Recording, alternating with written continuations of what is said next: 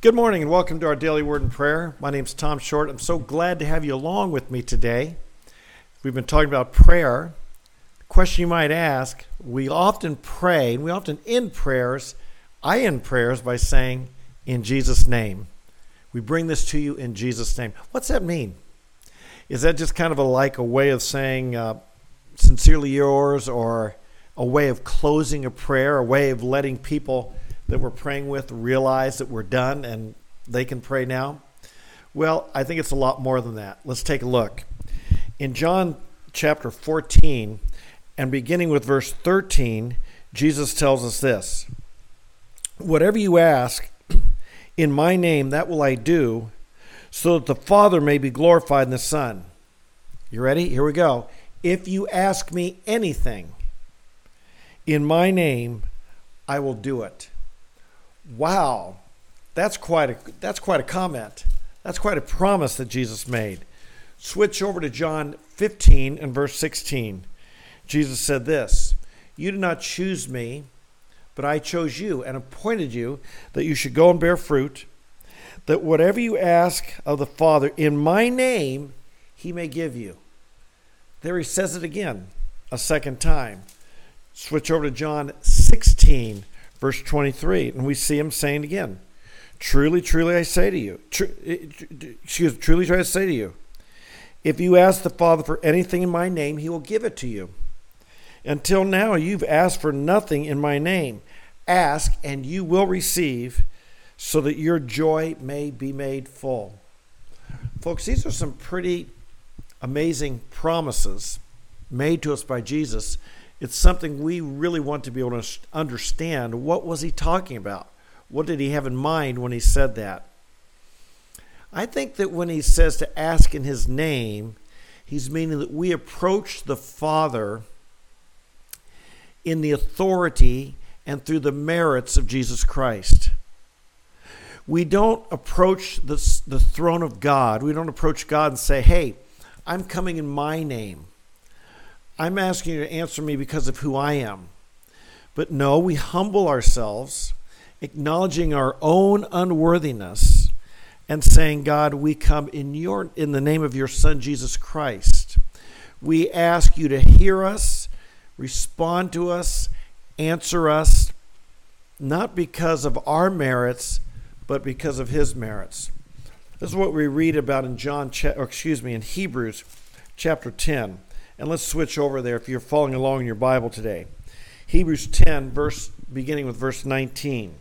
And Jesus says, or the writer says this: "Therefore, brethren, since we have confidence to enter the holy place by the blood of Jesus, by a new and living way which he inaugurated for us through the veil, that is his flesh, and since we have a great high priest over the house of God, let us draw near with a sincere heart and full assurance of faith, having our hearts sprinkled clean from an evil conscience and our bodies washed with pure water."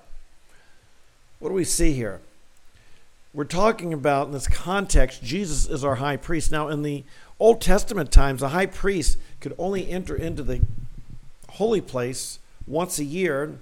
There's tremendous cleansing ritual he had to go through, sacrificial ritual he had to go through in order to go into the place. And of course, he was so unworthy to do so. But the writer of Hebrews is saying we have a better way. We have a better covenant. And the way of Jesus opens the door for you and I to enter in through the holy place. Why? Hebrews 10 is about our forgiveness, our cleansing, and that God has taken away and buried our sins in the deepest sea. Do you ever feel unworthy to talk to God? Do you ever feel unworthy to ask God for something? Do you feel like, why would God listen to me? I'm just a nobody. I'm a sinner. Well, you know what? On one hand, you should feel that way because we can't come in our name. We can't contend, Father, listen to me or hear me because look how great I am. Look what I've done. No, no, no, no. That's not how it works. In and of ourselves, we have no authority or basis to be entering in to the throne of God. Certainly not to come with boldness and confidence. We'd come with fear and trembling, knowing that we deserve judgment. But the good news is Jesus Christ has cleansed us, forgiven us, and now we approach not in our name, not on our merits, not because of what we've done, but we approach the Father in his name. Our great high priest has made a way for us to have entrance, boldness, confidence into the very throne of grace. We read this in further in Hebrews 4, verse 16, talking about our great high priest. He says, "Therefore, let us draw near with confidence to the throne of grace, so that we may receive mercy and find grace to help in time of need." Friends, you can go with confidence to the throne of grace. Let me say it again. You can go with confidence to the throne of grace. And I'll add one other thing. Ephesians 3, verse 12 says we can go with boldness to the throne of grace. Again, not based on our merits, but because we're going in the name of Jesus. We're speaking, we're going as his representative, as his children, as his followers, to pray his will, to approach the Father in his merits and with his interest in mind.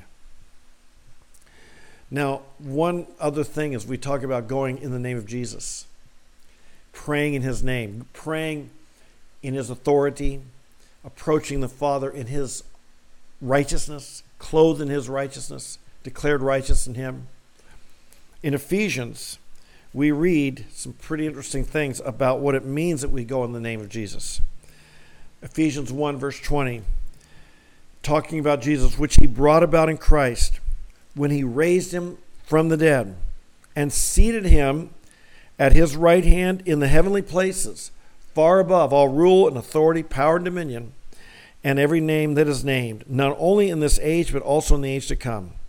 And he put all things in subjection under his feet, and gave him his head over all things to the church, which is his body, the fullness of him who fills all in all. Where's Jesus seated? Where is Jesus seated today? Because of his resurrection, because he accomplished his purpose, because he dealt the devil a death blow, Jesus is seated at the right hand of his Father. He is far above all rule, authority, power, and dominion. That would be earthly rulers and spiritual rulers, rulers in the realm of the demonic rulers, even the angels. Jesus is above them all. There is no power in heaven or on earth that is greater than Jesus or that is an authority over Jesus. He is in authority over all. All must yield to him. All must ultimately bow to him. Every knee, every tongue will bow to him, confessing he's Lord. That's where Jesus is seated. Now it's just a matter of executing that position, but he is in the place of victory.